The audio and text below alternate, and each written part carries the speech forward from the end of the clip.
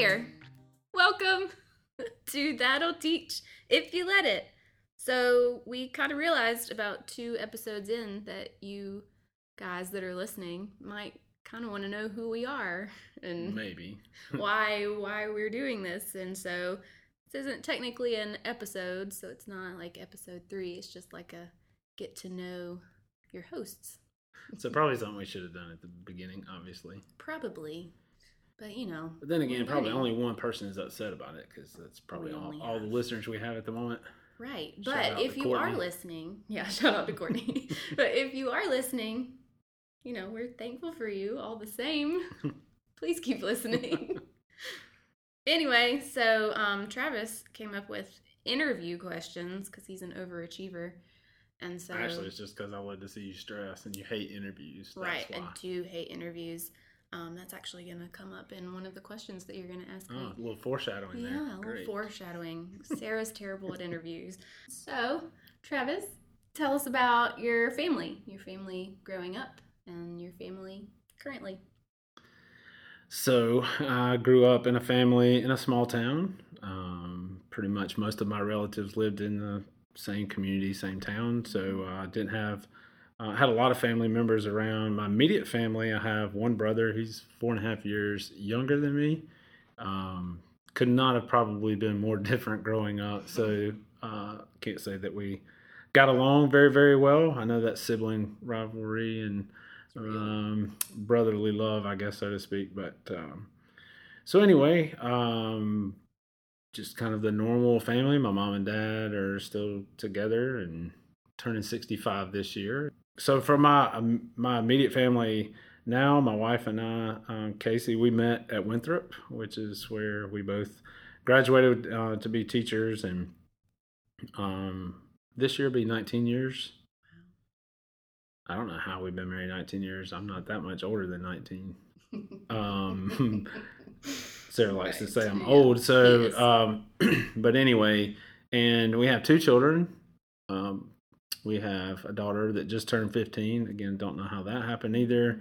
I have a 15-year-old daughter, Emily. My son, Bryce, is getting ready to turn 12 on Tuesday of next week.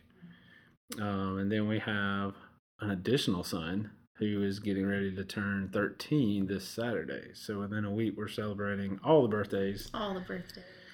Have 2 poodles. Never thought I would have poodles, but we have poodles. I love them. Just don't strike me as a poodle person. Yeah, I'm not. But my wife is allergic, so we have to find something that's hyperallergenic. So there you go. I have 2 poodles. And that's it, in a nutshell. I love it. What about you? What about me? Family. So, kind of the same deal. I grew up in the Blue Ridge area. I think Blue Ridge, TR, very small town. Actually, when you say, like, relatives living close, like, the house I grew up in for most of my life, like, my grandmother lived right next door. I had an aunt and uncle and a cousin that lived up the hill behind me, and then another aunt and uncle that lived up the hill behind there. And then so the rest of my family. Compound. Yeah, like we kind of had a little area going on. And so I grew up with my mom and my dad, and it was just my older brother, Austin, and I for a long time. He's 4 years older than I am. And then I was the baby for 14 years until my parents decided to adopt my little brother. Wow. So my parents were foster parents for most of my life growing up. Mm-hmm. And he was like our 16th baby, I think. And he was 2 days old when we got him. And so when he was about 9 months old, they felt like God was calling them to adopt him. So now I have a younger brother. So, you know, my siblings were 35, 31, and 17. So that's fun. Now I live in Greenville, live in the apartment life with my little family. So my husband Taylor and I, we met at North Greenville. We've been married 8 years, going on 9 in July. And we have an almost 16-month-old daughter named Delcy. And we have 2 cats, Franz and Keiko. Who came up with the names? Taylor's into music. He's a music major. And so they're named after composers. Franz Schubert and Keiko Abe. We actually had a dog for a while. He's my parents' dog now, but his name's Hector Berlioz. So our animals are named after musical composers. Yeah, fun fact. Wish I could have some creative reason why mine is named Obi and Juju, but we rescued both of them, and so they already had those names when we got them. That works. I love it. So when, in your family, what values were instilled in you? My parents definitely, I think from my grandparents being very middle class, hardworking people that didn't have a lot, kind of grew up during those times of farming. My grandfather was a sharecropper at one time, so his family didn't own land, and if you know anything about sharecropping, they farmed off the land and gave a portion of that back to the person who owned the land. They just got to kind of farm it and raise it and that kind of thing. And then so they picked cotton and different things like that, and then worked in the cotton mills and textile industry and stuff like that. So they worked a lot of hours and didn't make a whole lot, didn't have a whole lot, but because of that and growing up, my grandfather just passed away last year at 97, and so he was living through World War II and different times. So there's a lot of things that probably come from him, and then teaching that my dad and how it gets passed on down is just the value of hard work, the importance of saving, and he saved everything. Like we would call them hoarders probably today, pat rats, but that's just that generation, and they didn't have a whole lot, so whatever they did have, they held on to, kind of thing. Family was always extremely important. My dad would always say, there's a lot of things that will come and go and stuff, but family will always be there for you. So that was just kind of ingrained in us as well. Respect, big on respect, and I think that kind of probably goes to the name. My dad used to always talk about our name. I don't know if it was because we were sons and carrying on the last name Chapman, but it was always like not to do anything that would disgrace, or being proud of your name and what it stood for, and not doing things that were gonna kind of bring disgrace to the name and stuff. So it's a source of pride and that kind of thing. But grew up in a Christian home, and grew up in a Pentecostal church, and then went to a Baptist church for a little while, and with my grandmother, and so it was always a big part of my life was faith and faith values. And so kind of going back to the last question that you talked about, because there's something I think like is an interesting thing to share with any of our learners, something that we kind of have in common is, you talking about your parents fostering, and you've actually fostered, and how over the last 2 years we've had children in our home, and then got our foster license and are currently fostering. So it's definitely a calling. And, when I think about my family, as we were talking about our families, I don't know how big, I'm sure that played an influence in your perspective, or how you looked at fostering, or being able to even take in someone else's child like that and care for them and love them like that. So I think if it wasn't for my upbringing and my parents and the values and stuff that was instilled in me, I don't know that I would be in this field, and I definitely don't think I would be fostering. Yeah, that makes sense. What about you? What are some of the values that your family instilled? Actually, a lot of mine are very similar. I also grew up in a Christian home, so a lot of faith-based values. Respect was a big one. I think that kind of goes with, the Christian household, but also being raised in the South. Like it's, yes, ma'am, no, ma'am, yes, sir, no, sir. And if you don't answer that way, you get in trouble. That's right. And so switches come out. Yeah. No, my parents would just tell me they were disappointed in me. That's all the crumble, right? That's all the punishment I needed. But then respect for authority as well, like respect for my elders, which is why I respect you so much. Oh gosh, funny. That's respect was a big thing in my household. Patience. My mother is like one of the most patient human beings on the planet, and so I always looked up to her for how positive she is about things and how patient that she can be with people. And then hard work. Both of my parents are very hardworking, and growing up, I don't think I really noticed. I didn't really see it, but like when I look back now, I'm like, oh my gosh, like to me, like we had everything we could possibly need and more. Right. And it just came, that's just the way it was. But looking back, I'm like, wow, like they really had to bust their tails to Right. make sure that we had all of this stuff. And now, they still work hard. I don't know why they don't just retire and be retired. But so yeah, I learned that nothing comes for free, and that the things that you do either get or work for, you should take care of. Those are things that I learned.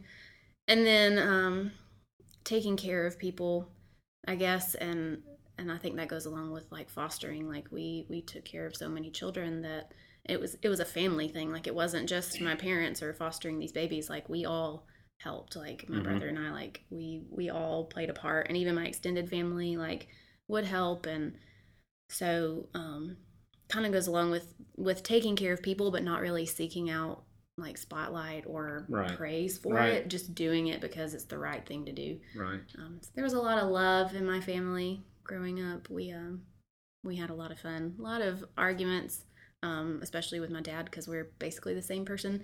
So we argued a lot, but it was one of those, like, even in the hard times, there was never doubt that my family loved me. So it's just warm fuzzies. And I know that not everybody has that kind of experience. I've learned that growing up, and learned that through fostering. Like not everybody has that kind of family dynamic. So I'm very thankful for my upbringing.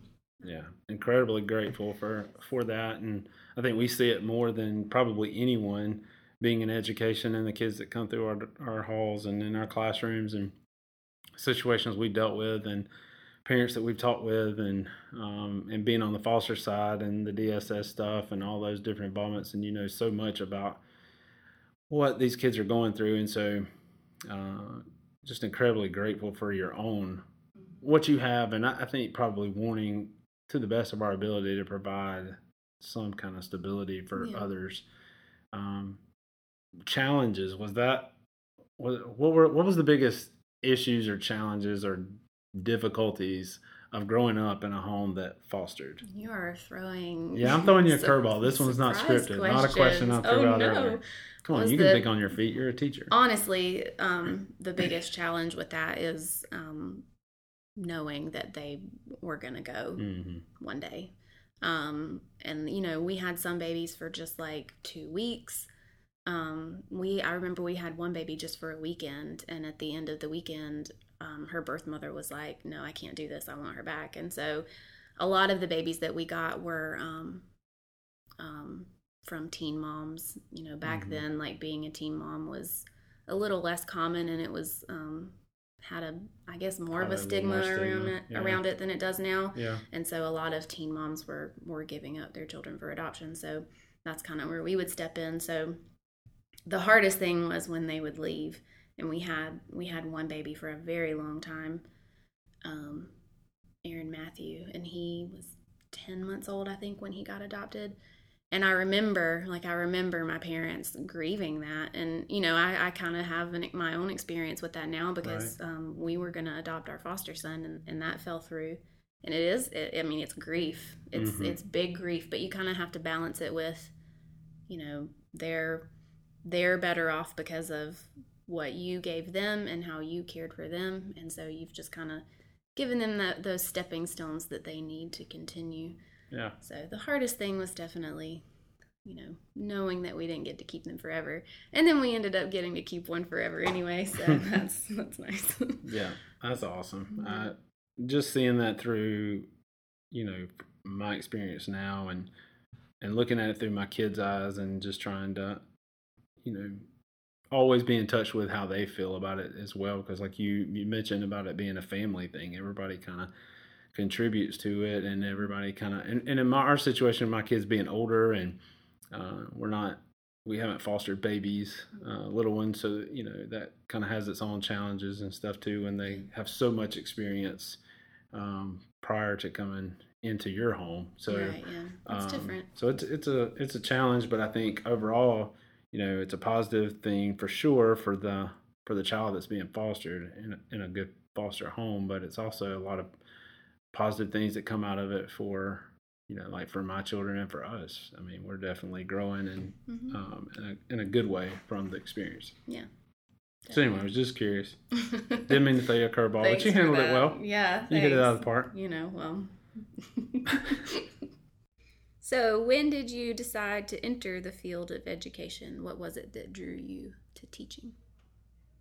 So I wish I had that answer of it's been all my life, but it's not. I wanted to be a baseball player. I wanted to be a professional baseball player. Isn't that what every boy in your first grade class says they want to be? A professional baseball, basketball, football. That's what we all want to be, until we get to an age where we realize that our talent is not quite that good, and we're probably not going to make a living at this. So for me, it was after my JV year in JV baseball in high school, and started thinking about other careers. What was I going to do? There's a lot of different interests, kind of drafting, engineering.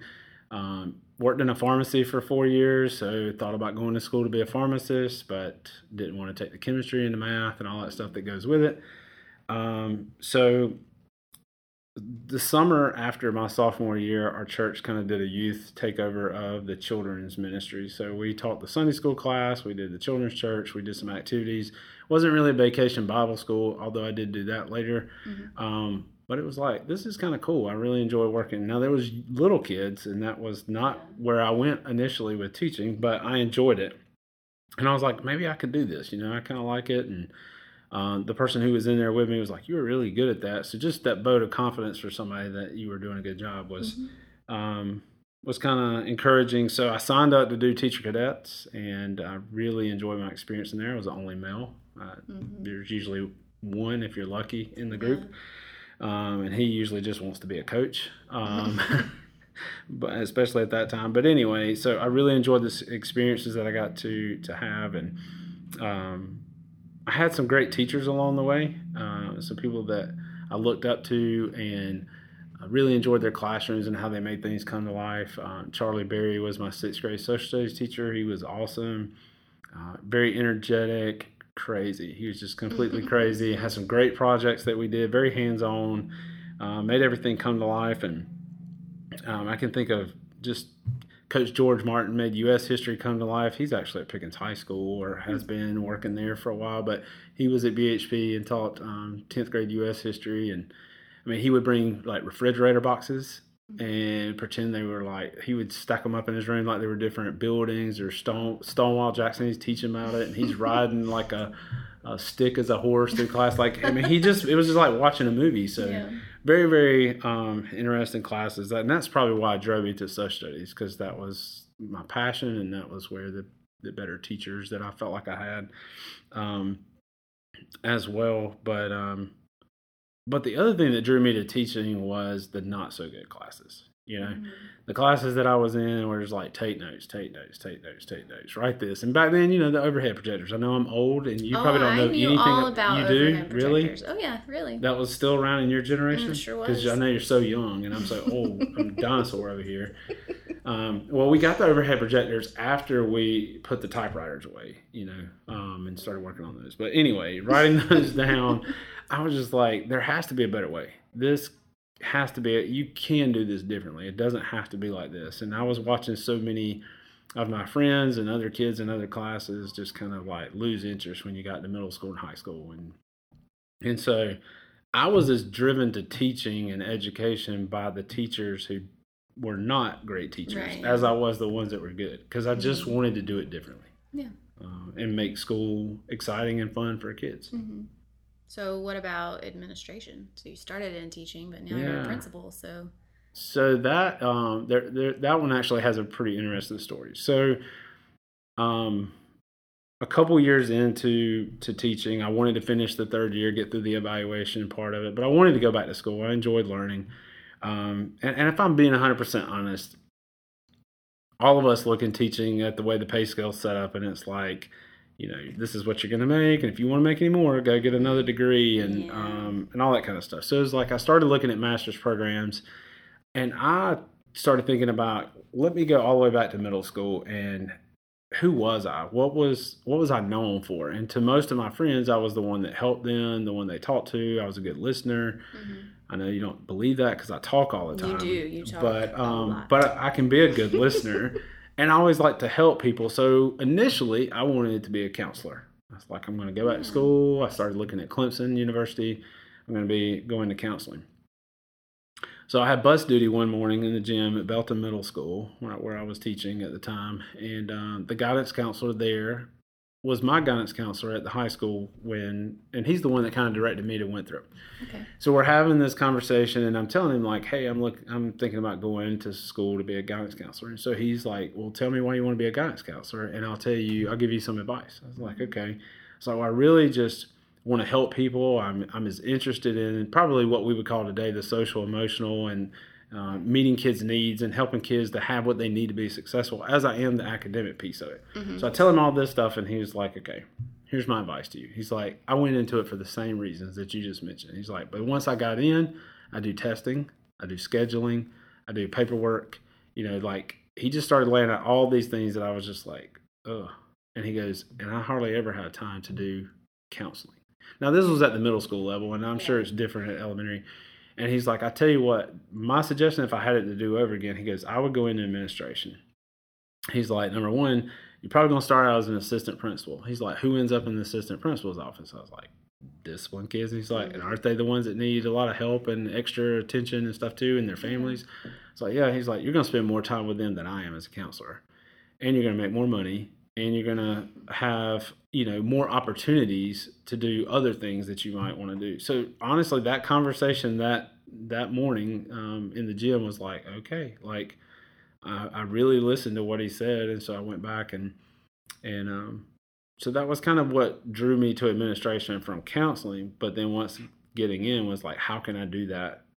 How can I do what I was passionate about in this field of administration? Yeah, that is an interesting story. Yeah. Yeah. Look at you now. Now you know how and I always look back to that and how powerful one conversation can be. Yeah. How it can just really change your whole path or direction if you really look at it that way. Mm-hmm. So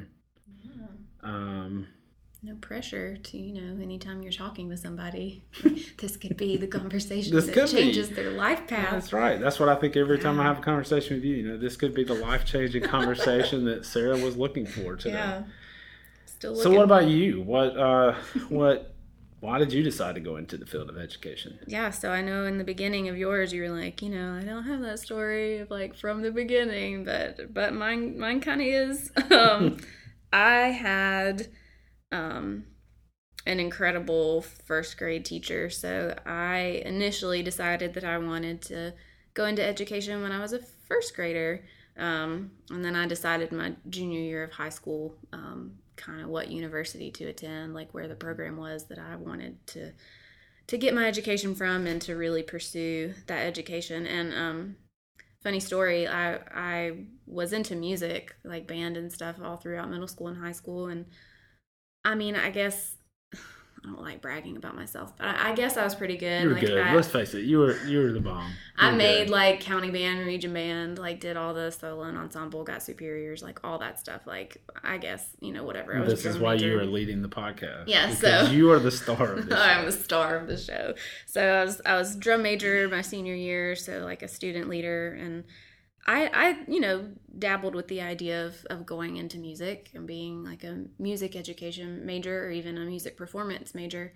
But for some reason, I felt like my calling was different. And my band director my senior year told me that I was wasting my talent by becoming a teacher instead of pursuing music. So that was a little hard to hear, but I still felt like I was choosing the right path. So I had an incredible first grade teacher. Her name was Miss Arms. I had a lot of really amazing teachers after that, but she's really the one that kind of sticks out. And I was really, withdrawn and shy and anxious as a little girl, but she saw greatness in me and she made it a point to help me see that. And she really fostered a love of reading and writing, and I just remember thinking how wonderful she was and that I wanted to be just like her when I grew up. And so I would play school all the time, at the end of the school year when the teachers were cleaning out their cabinets. It was my favorite week of the year because they would give away all this free filled up your book stuff. bag. Yeah, I would fill up my book bag and come home with textbooks and construction paper and chart paper and worksheets and all this fun stuff that I would use, and then play school all summer because, I'm a really weird kid.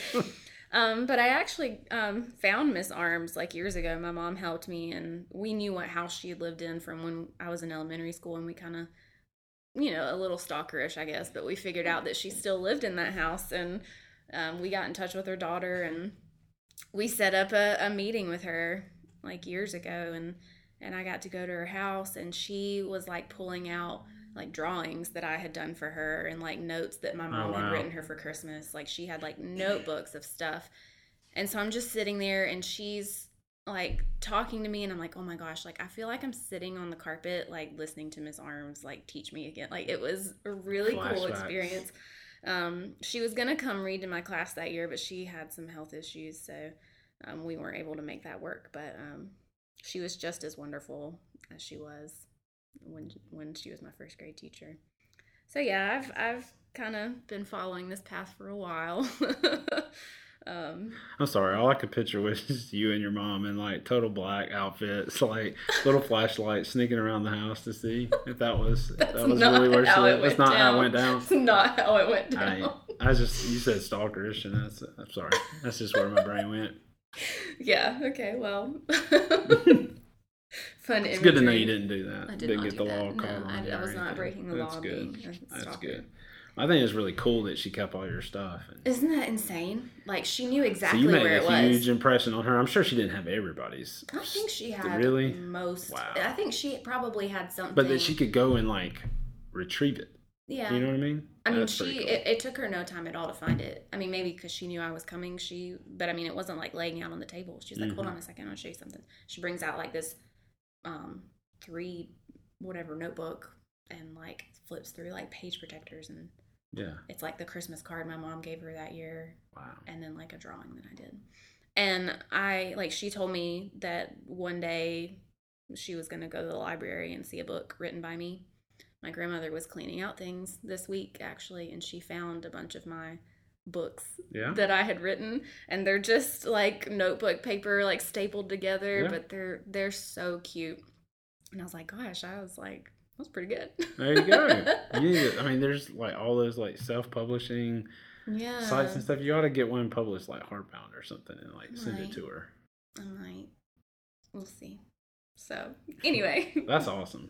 That's a cool story. I don't know that any of my teachers have any of my stuff in their house, but I think that is the epitome of someone who obviously was very passionate, that definitely was following their calling, and valued and cherished every moment probably. And I'm sure the ups and the downs, but overall cherished everything to keep stuff like that. And, and so, I have very fond memories of her. I don't have one negative memory of that woman. And the year that I was in first grade was her last year. She retired after the year I was in first grade. So I mean, to be at the end of your career and still be, giving it your all like that, it's pretty impressive. She was one of a kind. Yeah, a lot of little side notes for anybody who's listening to us right now. I'll talk about these teachers, and I'm sure, especially with the year that we've had, there's a lot of people feeling down. And I know we've recorded 2 episodes on self-care, and we've talked a lot about just how difficult it is, and we'll talk about that more in a minute, just how challenging it is in education right now. So I think just the fact that you're sitting here, you've been teaching how many years now? Do you know? She kept all your stuff 8. And you can't even remember how many years you taught. All right, so 8 years in the classroom, and you can recall this first grade teacher, and then that first grade teacher can recall you, and all this stuff just shows you the impact that you can have in the classroom. So just keep plugging along, keep pushing through it, bring it. I like how you said that she was still kind of bringing it with everything she had her all. Even after all these years. So that's a great story. You guys, if you're listening and you're a teacher, you are making a difference, whether you realize it or not. Right. It's not just cliche. I know we say it a lot, but it's not. So moving right along, you've kind of answered this question a little bit, but tell us about your educational journey. How many years you taught, subjects, new experiences? Yeah. So I student taught 8th grade social studies and because I was going to school. I was a political science major at Winthrop, and then my minor was in secondary education. Started going to those career fairs, right before that all the districts come down, and I would like shake their hand and meet them, and they would ask me my certification. And when I told them social studies secondary, they were like, "Oh, man, we don't have any of those openings." And then they would all look at me and go, "We need some males in elementary. Have you ever thought about doing elementary?" And I'm sitting here going like, "No, I've been doing this for 4 years. Had I thought about that, I would have been doing that." But so after hearing that multiple times, again, conversations, I go back to my dorm and I'm like, start researching. How do I add this? So I took some classes, elementary math, elementary reading, stuff in Maymester, summer one. So I started working on that. I took a long-term job. I graduated in December of 2001. And in January of 2002, I did some subbing before, but I got called for a third grade job by my former third grade principal when I was growing up at Marshall Primary. And he said, "I have a teacher who's going out on medical leave," and he asked me if I would be interested in doing it. I was like, "Well, I was just offered a long term for a maternity leave that's like 6 weeks. I'm getting married in 6 months. If you can promise me more than 6 weeks, like I'll come."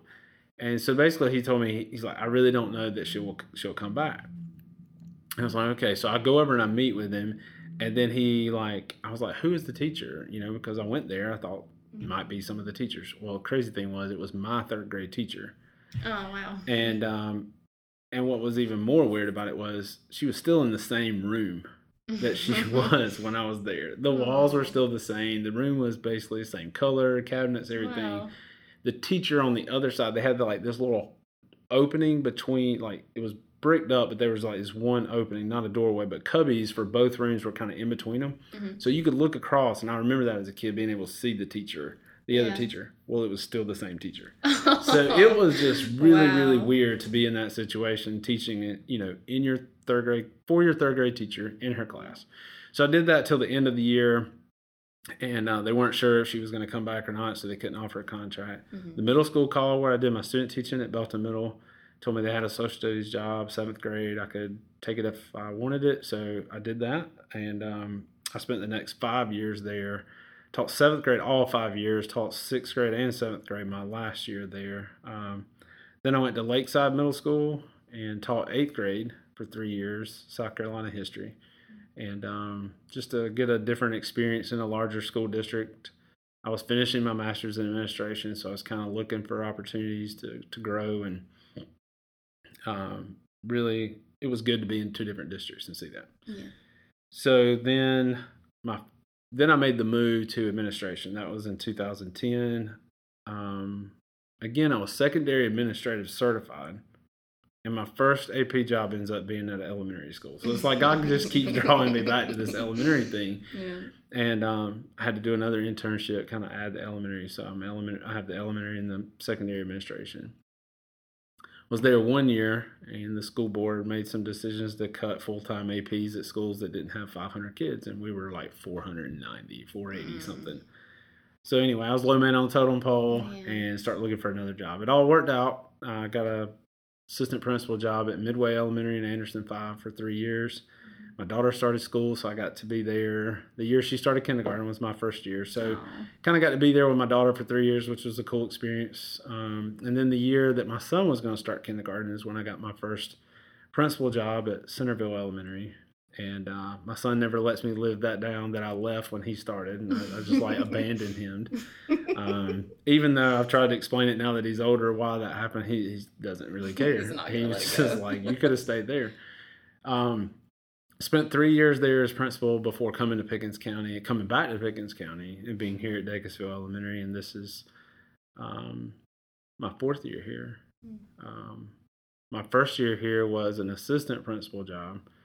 A unique experience and opportunity that I was interested in, being that the school was, I guess the term was turnaround school, and that opportunity to be part of something like that was what interested me and motivated me. Yeah. And the opportunity to, if things went the way they planned, and if I did a decent job, I guess, as an assistant principal, being named principal and being able to hire, my own AP or hire my team. Build a team and kind of go forward was exciting. So that's where I've been the last 4 years. Cool. So I know it's a lot of years, because I'm old, as you said. I'm trying to count them on my fingers. I ran out of fingers. 7 schools, 3 different school districts. That's a lot. My educational journey is a little less interesting, a little less diverse than that. So I've been at Dacusville Elementary for 10 years now. I student taught in 2011, 2012.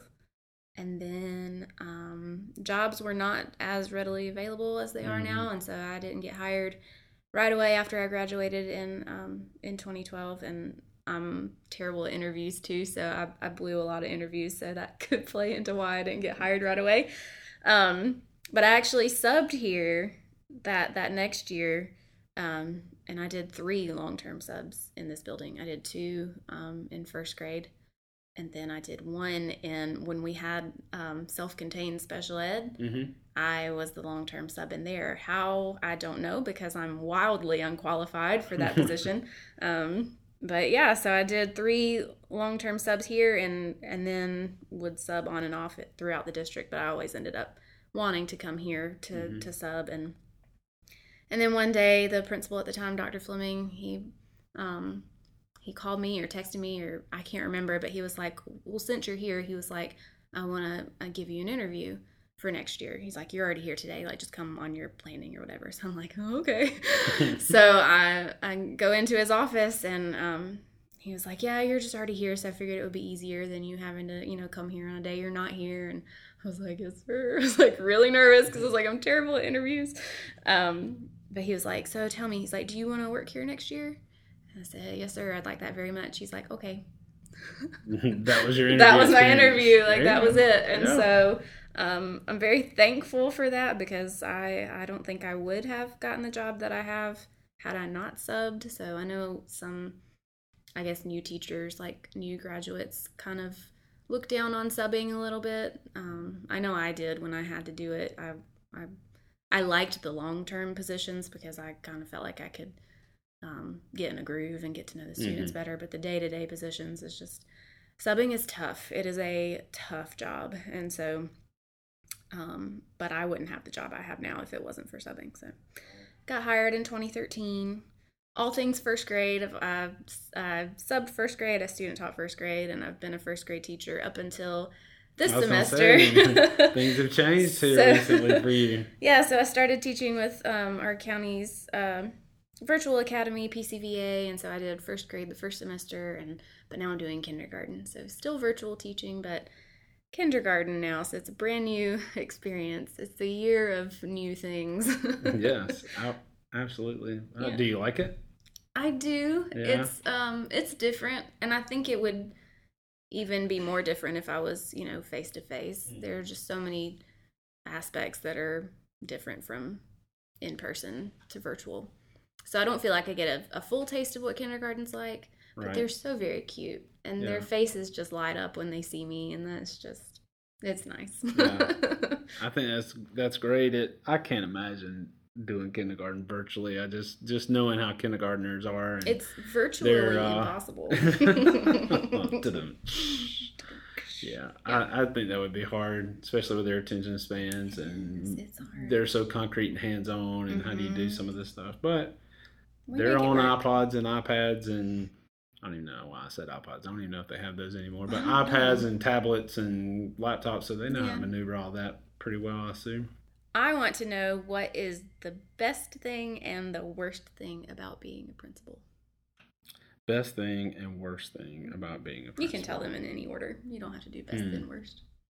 Well, I always like to end on a positive note. So let me tell you the worst thing about being a principal. Sure. And then I'll tell you the best thing. So just like with any job, there's always like things that you really don't enjoy, or really, you kind of dread certain parts of your job. For me, the worst thing about being a principal is the difficult conversations that you have to have with staff, with parents, whether you're sitting in an IEP meeting that you have to tell a parent that based on this assessment that your child doesn't qualify for services, that they're just going to it's going to be hard. It's going to be difficult. They're going to have to work really hard. And, they're looking for support and services, and that's really not what they want to hear. Or if there's a learning disability and you're in that meeting, whether I'm the one telling them or not. But those are difficult. Having conversations with staff members, if there's things that's, you're having to address things, unprofessional, professionalism or instruction, whatever, those are just hard conversations. It's not, I don't look forward to it at all.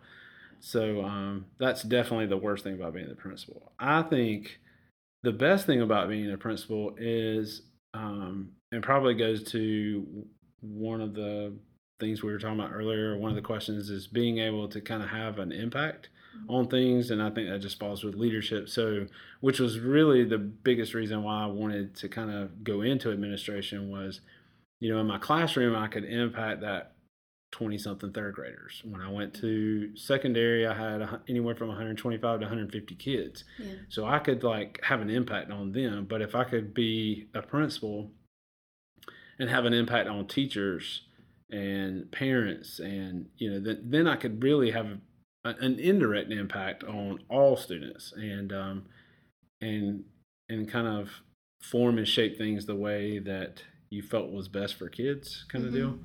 So that's the best thing I think about being a principal, is just to be able to have such an impact. The hardest thing was indirect, because when I moved from the classroom, in the classroom it's so direct. All the kids, everything about every one of your students.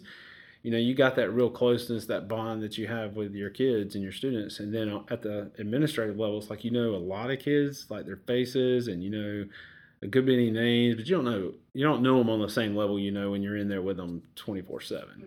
And what I had to accept in my mind was that I was still having an impact, even though I didn't feel that way for the first couple of years. But my focus had to be making sure that I was positively impacting the teachers. And then hopefully by the direction or whatever that we were going would have a positive impact on the students. I like that. Indirect impact. Yes. It's good. So what do you feel is kind of a little different question here? What do you feel is the greatest challenge facing education or educators, teachers today? See, when I came There's not many, right? There's not many challenges. There's not many challenges. So. No, you don't know what you're talking about. When I was thinking about the answer to this question, I found myself putting in a lot of things, and so I feel like if I talk about all of them, it's going to come across really negative. I don't mean for it to. It's just there are a lot of challenges. I mean, this year especially, the biggest challenge is, you want to teach and you want to, focus on academics, but that's just not possible this year. It's just not. We'll get there if we get there, but there are so many other things that need to be addressed. And so one of the things I put on there was taking on too many roles, having to fill all the gaps.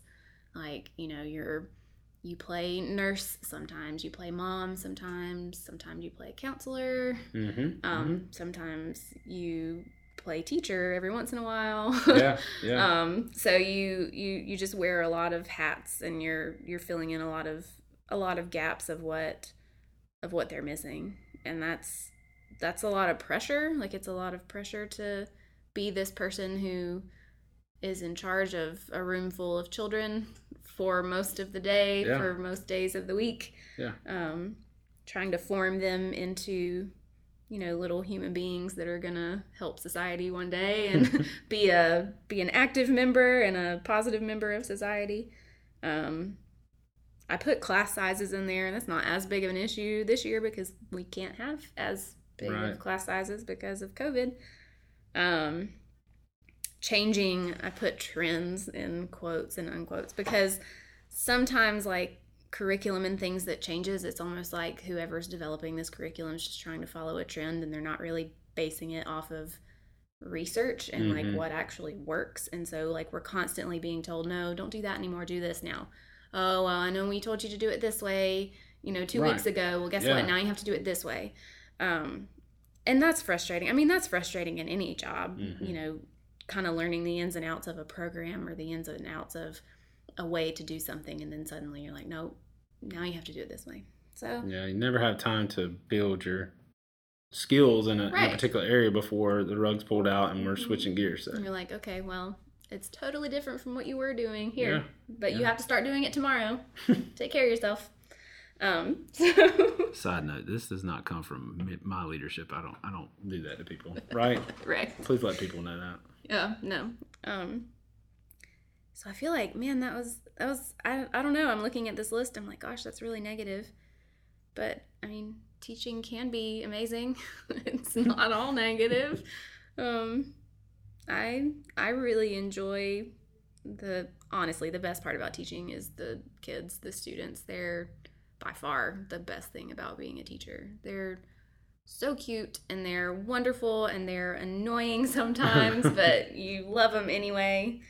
And they just, and I think that's been hard with virtual. Like, I get to know them as best I can, and I do see them every day for the most part.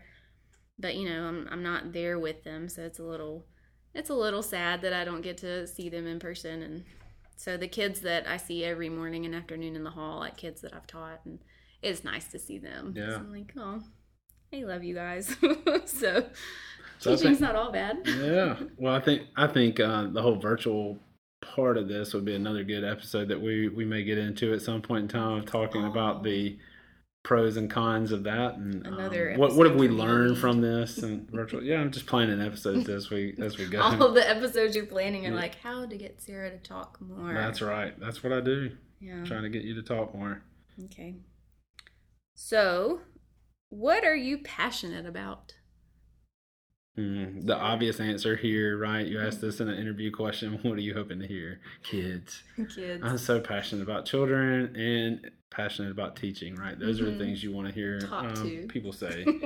I think basically, for me, it boils down to changing lives, like positively. Like I don't want to I'm not, and it's kind of hard to say being in education, like I'm not just the hardcore standards academic, like that's what we're all about kind of deal. Like, because I think we lose and we miss a lot of kids with that narrow focus of like we're only here to instruct academics and core.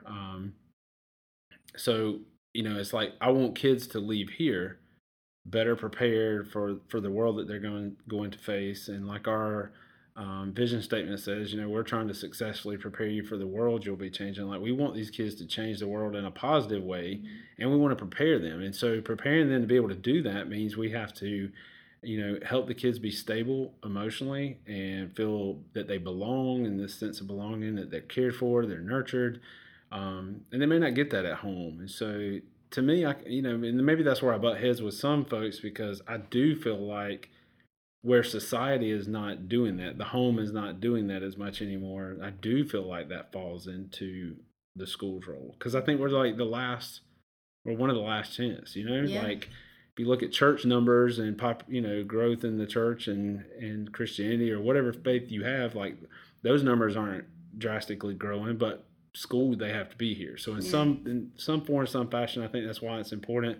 Like with our school, the Positivity Project, and teaching those character strengths and teaching, you said those little human beings, like we want them to be great humans. I've seen that on t-shirts. Like, I don't want them to just be really smart kids or whatever. I want them to be great humans and do some positive things in our society. So that's just what motivates me. How can I get the kid that's the least motivated child in our school to see a different life for themselves, change the trajectory of someone's life. It's a hard word. That's a big word, hard word. You did I great, muddled through it. What about you? What are you passionate about? We know you have some music background, so you're probably passionate about music. I am passionate about music. What else? I love music. So I guess in the classroom, my passion is making sure my students know that I love them, making sure that they know that they're cared for, because a lot of times I might be the only person in their corner. So I make sure that they know that they're loved. And a lot of that now, it's always been that way, but now that I'm a mom, like I think about like when Delcy starts school, I want her to be in the classroom of a teacher who wants her to be there, who values her, who's going to look after her, who's going to, you know, sometimes have to teach her the hard things because I know she's going to be stubborn. But I want to be able to feel confident that I'm leaving her with a person that is going to take care of her. Yeah, absolutely. And so I definitely want to be that person for parents. Like, you know, it's different with virtual, but when they're face-to-face students, like I want parents to know, like, your kid's good as long as they're with me. Like, they're good. We might have arguments, we might not have the best day sometimes, but I'm going to take care of them. And so another passion of mine would be parenting, I guess, because I've seen it from a teacher's perspective, when they're just parents who sometimes they just have no idea. They have no idea what they're doing, like, to help their child. They want to. Right. Like, they absolutely want to because they love their children, but they just have no idea.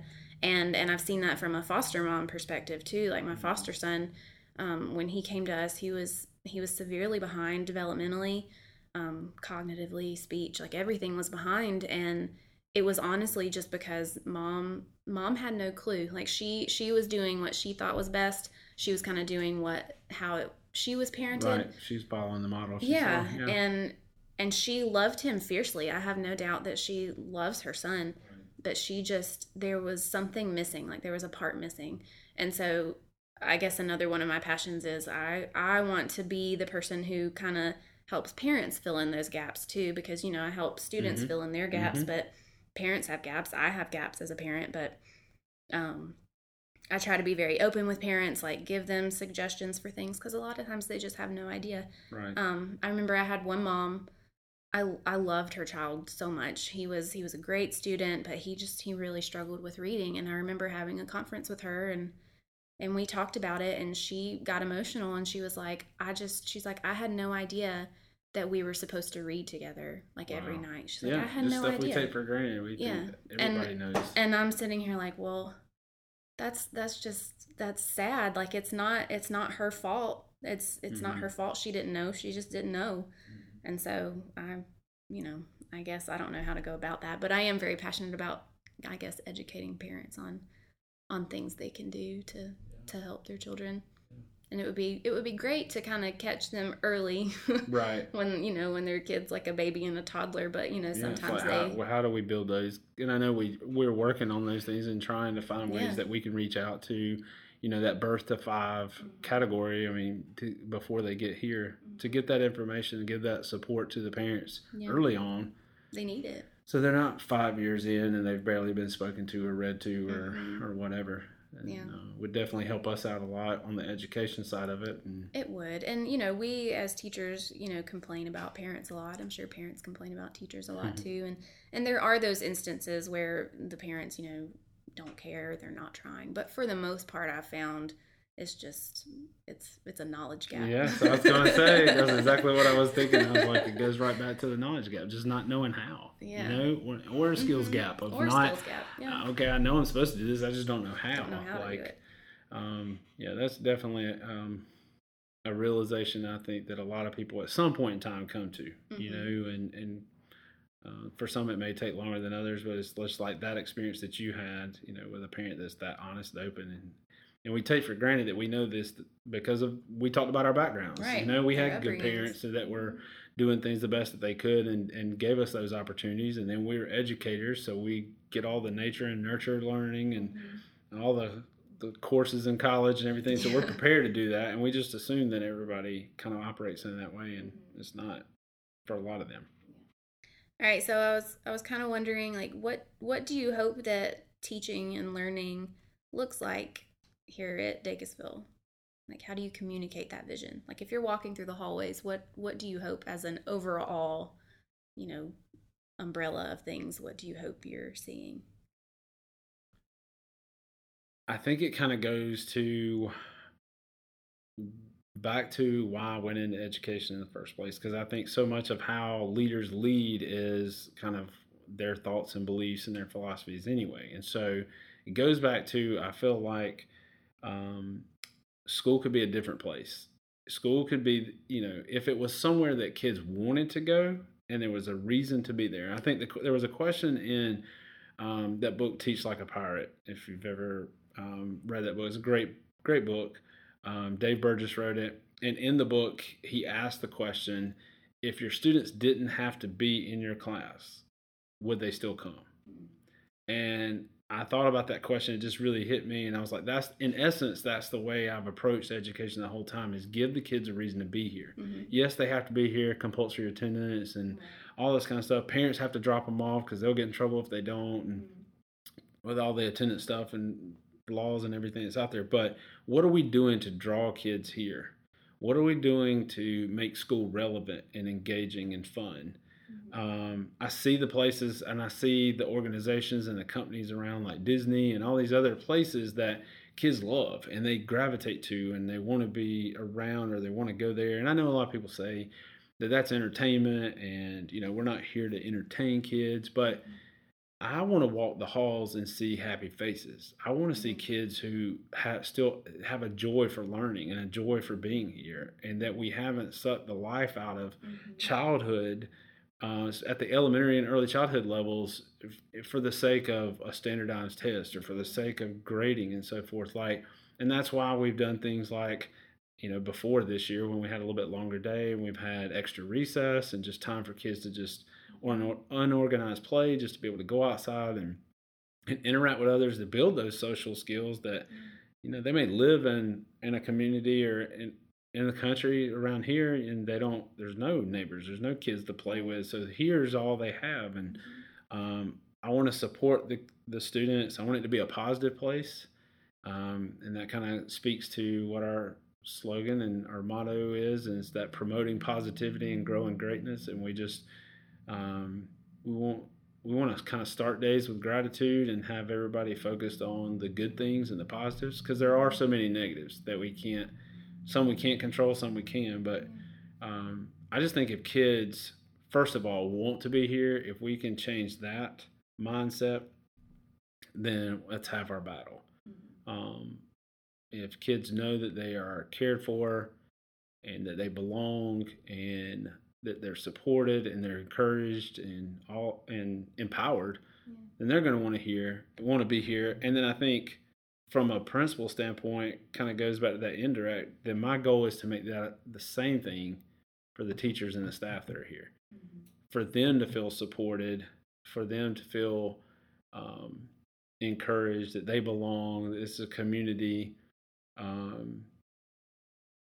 to help them be positive when things are not so positive, or when they're focusing on, or when they've got a list in front of them of all the negative things going on, because there are a lot of challenges going on. But so I think that's just a big part of the vision here, is to have a positive school where we promote that. I think going forward, some things that we would love to see is just embracing leadership and how we teach just the very basics of leadership. I know you mentioned the yes ma'am, no ma'am kind of stuff, but respect and eye contact or shaking hands, or, you know, just some of those things as our kids go through, so that they're prepared for the world and not just prepared for the test or prepared for the standards that they have. So yeah, that'll teach if you let it. That'll teach if you let it. Wait, we're not done. Oh, sorry. Stay with us. So kind of similar, but I'm interested to hear from a teacher's perspective. Teacher recruitment and retention is always like a kind of a hot button for us, and especially we get asked that, we think about that, we talk about it a lot, of how do we recruit the best teachers, and then once we get really good teachers, how do we keep them? And I think a lot of businesses are doing that, but what's missing? Like, how do we encourage? Because right now, I mean, numbers show that we've got a lot of folks retiring, and we don't have a lot of folks in our state that are even going into the programs to be educators. So how do we encourage this next generation, the kids that are sitting in middle school and high school now, to go into this field? Oh my. I'm interested. Can't wait to write down all the notes. See, that's another one of the ones that I was not prepared to answer, because that's a lot. It's a big question. And so I didn't write down an answer, so I'll just talk and see what comes out. Well, what so I guess what? I can tell you that I feel like the media, social or otherwise, plays a big factor in high school students not choosing education as a field because it's all negative. Whether it's coming from an outside source saying how terrible schools are and this terrible thing that this school did, or whether it's an inside source, a teacher saying, my day was terrible. No, it's My huge. principal hates me. My kids are awful. Like, I don't get paid enough, blah, blah, blah, blah, blah. Like, that plays a big role. Like, high schoolers that are making these decisions about where to go to college if they're going and what they're going to major in, like, that plays a big role. They're like, well, obviously I don't want to be a teacher because they all hate their jobs and the world hates their jobs too, and it's terrible. So why would I want to pursue that? We're like our worst marketing. We're our worst publicists. We are. Like when you look and see all the educators that are out there just blasting what happened. Like, and I think too, there's a right time and a right forum to address your concerns, the things like that. But just like everything, people taking to social media or whatever just to air out everything. I mean, everybody has a bad day. So you had a bad observation, or your principal walked in the day before Halloween and observed you, and you blast the entire education system because that one thing that happened that day and all. It's just a lot of negative, and we don't probably promote the positive stuff. We don't promote our jobs very well at all. And I mean, I'm definitely guilty of that. I would like to think that the memes and the videos that I share and post about teaching are lighthearted, funny. They're poking fun and showing a negative thing, but it's meant to be funny, haha, this is my life. But I would hate to think that somebody who is excited about being a teacher would see things that I post about my job and decide to not pursue education as a career. That would be devastating because I'm gonna retire one day, and I would hope somebody would come and fill my spot. And my child is only 16 months old. She's got a while before she starts school. Are there gonna be any good teachers left when she gets here? That's tough. Yeah, so it's been a goal here at Dacusville since I got here 2017, I think it was 17, 18, was trying to create a culture and an environment here at the school, because as I've read a lot of different books and articles and things that I've read about teacher retention, not just in America but just worldwide, read a lot of stuff from the UK and different things like that, and across the globe, the things that are deterring folks from going into it, or that cause people to leave once they get into it. The statistics, the numbers about the first 5 years, how many people leave.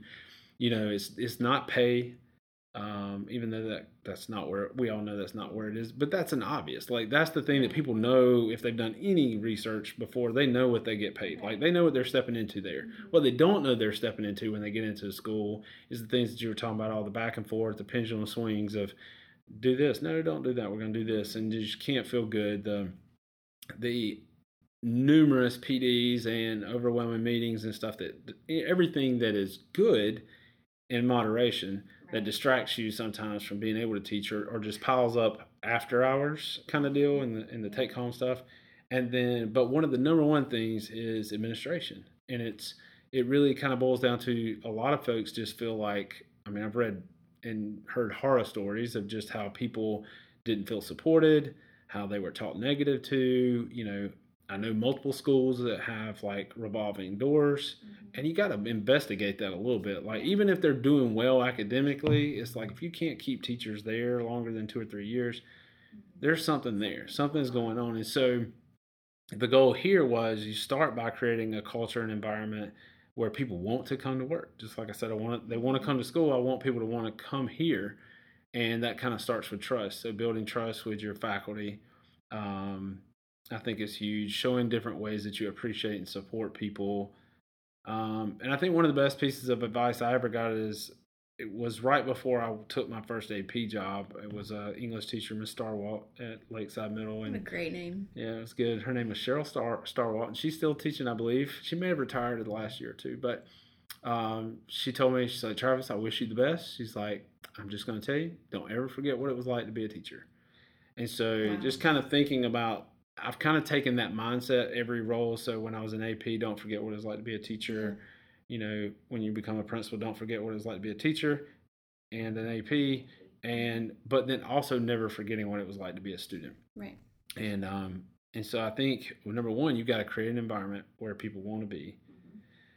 And then the retention piece of it, you know, I think that's the key to growing any school or getting where you want to go. Like when we were talking about the vision and what it wants to look like. I mean, if we're constantly, just like with the curriculum, if we're constantly changing folks, and I want to hire good people. So don't get me wrong. I understand there's folks that will stay at home, have babies and raise families. There'll be folks that'll move off. Their husbands got transferred or they move closer to family. I get those reasons. I just don't want anybody to leave our school because they just don't feel supported with things within our control, you know?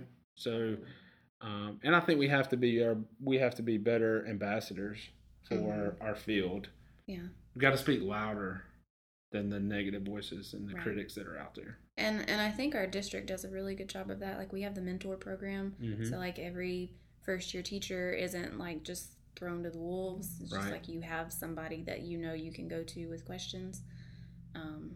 So I feel like kind of having that support, because that first year is tough. Yeah, absolutely. But if you want to keep, you know, the good teachers around, like you gotta, like you said, you gotta come alongside them, let them know that they're supported. And so if you do that from the get go, if you do that from that very first year, then chances are they'll stick around. I mean, Davisville's stuck with me, so here I am. Yeah, I think that, you know, that speaks to a lot of the environment or the cultures. You know, how long have people stuck around, and how many. I mean, that's one of our strategic plan goals, is to increase our percentage of staff that's returning from year to year. So I think that has to be a goal for administration, leadership, and schools in general.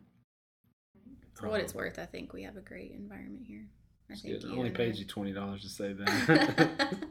Only 20? Man, yeah, I thought sorry. there was more. I mean, if you want to keep talking, I can slide another 20 there. But so I want to know, what is your most embarrassing principal moment so far? I know there will be many more. Yeah, there's been many, and there will be many more. Embarrassing. I am all about doing anything for kids, like whatever for kids. And so we were raising funds at the school. I believe it was for United Way at my first school as a principal at Centerville. And so my reading coach and my assistant principal come to me and they're like, okay, you know, we want to do this thing where like there's 3 options and kids can bring in change and they can vote, and whichever one gets the most change, that's what we'll do. But we want you to be basically the guinea pig of all 3 choices. So choice 1 was like, dress up like a hot dog and let kids like basically make you into a human hot dog by squirting ketchup and mustard and mayonnaise and all that kind of junk all over you. So I was like, okay, whatever. I honestly don't remember what the second one was. I think it was maybe an ice cream sundae, basically just... You've done that here before. I've done that here. And the third one, which of course was the one that won, was for me to dress up like a woman and perform a song for the entire student body. And I should have known. I did know. I was like, that's going to win. And, you know, it's one of those things you learn stuff about yourself, because I'm not really shy. And again, like I said, I don't really care. I'll do whatever for the kids and stuff. And so I was kind of like excited in a way because I knew that they were going to love it. Yeah. I was, you know. So the funniest part was going and buying 2 dresses. It felt completely awkward, but the ladies were like, I had to tell them exactly what I was doing, and then they just like made it their personal mission to find me like the perfect dress and stuff. And it was so embarrassing because they're just like running around telling me. So that was embarrassing.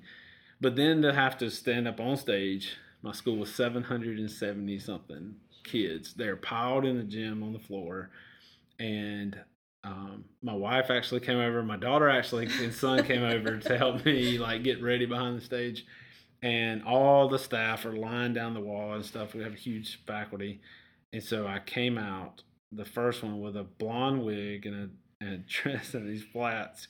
and sang "Shake It Off" by Taylor Swift. And then had to be an encore, so I had to come back out with a dark, basically black wig and a leopard print dress, and sing Katy Perry's "Roar." See, I would say that that's difficult to visualize, but it's not, because I've seen the video. Oh my God. I cannot believe that people here found that. Found it pretty quickly, actually, like shockingly fast. That's sad that it's still out there. I was kind of hoping they had created a new site, took down the old stuff. So wow, well, we're not going to put that on the podcast for folks to go check out. But if you really wanted to dig long enough, you can find it on YouTube. Cut. Yeah. So I'll put it on the drive. I was actually kind of amazed in myself that behind stage, I was nauseous. I physically was nauseous that to go out there in front of all those, and it wasn't the kids. If it had just been the kids and the adults were gone, it was the adults. Exactly. So people are always like, oh, well, if you teach 22 first graders, you should be able to talk to this room of 40 grown-ups. Like, no, it is not the same thing. Not at all. So why did you even agree to do this podcast? And what do you hope to accomplish? We'll just we've said a lot about us. We've talked a lot about ourselves and gave probably our listeners more bio information than they cared to hear. But this podcast, this whole idea, why did you agree to do it? Well, I'm a rule follower. Oh, God. So you're going to make this it was a command? It was not a command type thing? It was not a command, but when your principal comes to you and asks you if you're willing to do a podcast with him, you kind of have to, you don't have to, but you're just like, okay. Really, I was kind of curious as to why you even picked me, because at the time, we weren't good friends or anything like that. So I was like, okay. So I joked with you that you were turning me into your special little project to... It's going well, by the way. Oh, yeah. Clearly. So I was just, I was like, okay, well, either you asked me for a reason, or you asked a bunch of other people and they all turned you down, and I was just your last... That's where your brain goes, chance. Right? Yeah. You're not good enough to do a podcast. You just happen to be the only one. I was the only one willing to do it. That couldn't say no. Is right. That what it was? Yeah. That's that respect for... So note for any administrators on here, you just heard her. They can't say no to your boss. So just ask them whatever. Tell them to write a book or lead a PD. They've got to do it, right? I'm allowed. I have more empowerment to say no. In all seriousness, why did in you all agree seriousness, to do it? It sounded fun. This is going to sound really, really cheesy. So I often do not get heard as a shy person, as an introvert, as a not outspoken person. My ideas and my input, my insights, experiences, all that stuff often gets overshadowed by people who are a little more bold than I am. Mm-hmm. So knowing that it was just audio too is a big difference. There's no video recording involved, and so I felt like it was kind of a positive outlet for me to have my voice heard that often doesn't get heard. Mm-hmm. So that was really cheesy, but no, it wasn't. You hit exactly on part of those reasons why. And it wasn't because you were at the bottom of a long list that had been scratched off by people who said no. It was, for a couple of years now, I've wanted to do a podcast. I listen to them in the car coming to work because I do have a long commute, and you get tired of hearing the same songs or commercials over and over. And I like to learn, and it's just an easy way. I'm in my car and I'm listening. But I've also been trying for the last couple of years to build teacher leaders, to identify people's strengths and find ways for everybody to shine, just like you do in your classroom. You want ways for every kid to feel successful. So, I want that for our staff too. And like you mentioned, there are folks who don't want to be a principal, don't want to be an instructional coach, but they do want to be a leader, a teacher leader somehow, some way in the building. They just have to be given the right opportunities. And sometimes that's a small group PD that they lead, or they lead a PLC, or they lead a faculty meeting. But you're right. For 3 years, we worked together, and you were known as Quiet Sarah. That was just kind of my nickname for you, because I might get a "Hey, how are you?" or "Hello" in the hall or at car duty. But in getting to know you and having conversation, I'm like, okay, she actually talks, it's like, and she's kind of funny, and she's really sarcastic and kind of a smart aleck a lot of times. But I was like, that's really good for radio, right? That's good for audio. And also because I have observed you teaching in the classroom and communicated to you before that, that I felt like you were doing a lot of things really well in the classroom, and but you weren't comfortable really with like standing up in front of the group. We joked before we started the audio of this that you kind of hide behind the laptop screen, and how far down in your chair can you go? So I thought, okay, this might be a forum, a medium to allow you to share some of those viewpoints and insights and knowledge. So there you go. So you weren't like just that last choice. It was intentional. Well, I think for us, or I can speak for me, we record most of these on Fridays. We're recording this one on a Thursday because of remote tomorrow and things. But, I look forward to it just to be able to talk. It feels good to be able to talk about your experiences or things that are going on in education without having some specific agenda or being graded or evaluated or whatever. It's just fill out a reflection afterwards. That's right. There's no like it's just very informal, I guess. And so it's kind of, in a way, we joke it could be a therapy type to just talk and so forth and get things out. But I don't think that educators have time to do that much anymore, or they're not given the opportunities to talk.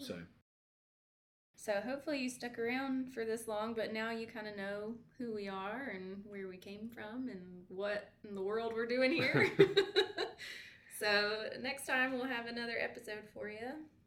I think the next episode, don't we have an idea for that? Yeah. It is things we need to stop doing. Yeah, it's things in education that you need to stop doing. Yes. And things to do instead. So if you're going to tune in for that, you can go ahead and put your list together and be thinking about all the things that you think we need to stop doing. Maybe we'll hit on some of yours. I'm sure you'll have others that we don't talk about. Yeah, for sure. Well, anyway, thanks for joining us on That'll Teach. If you let it.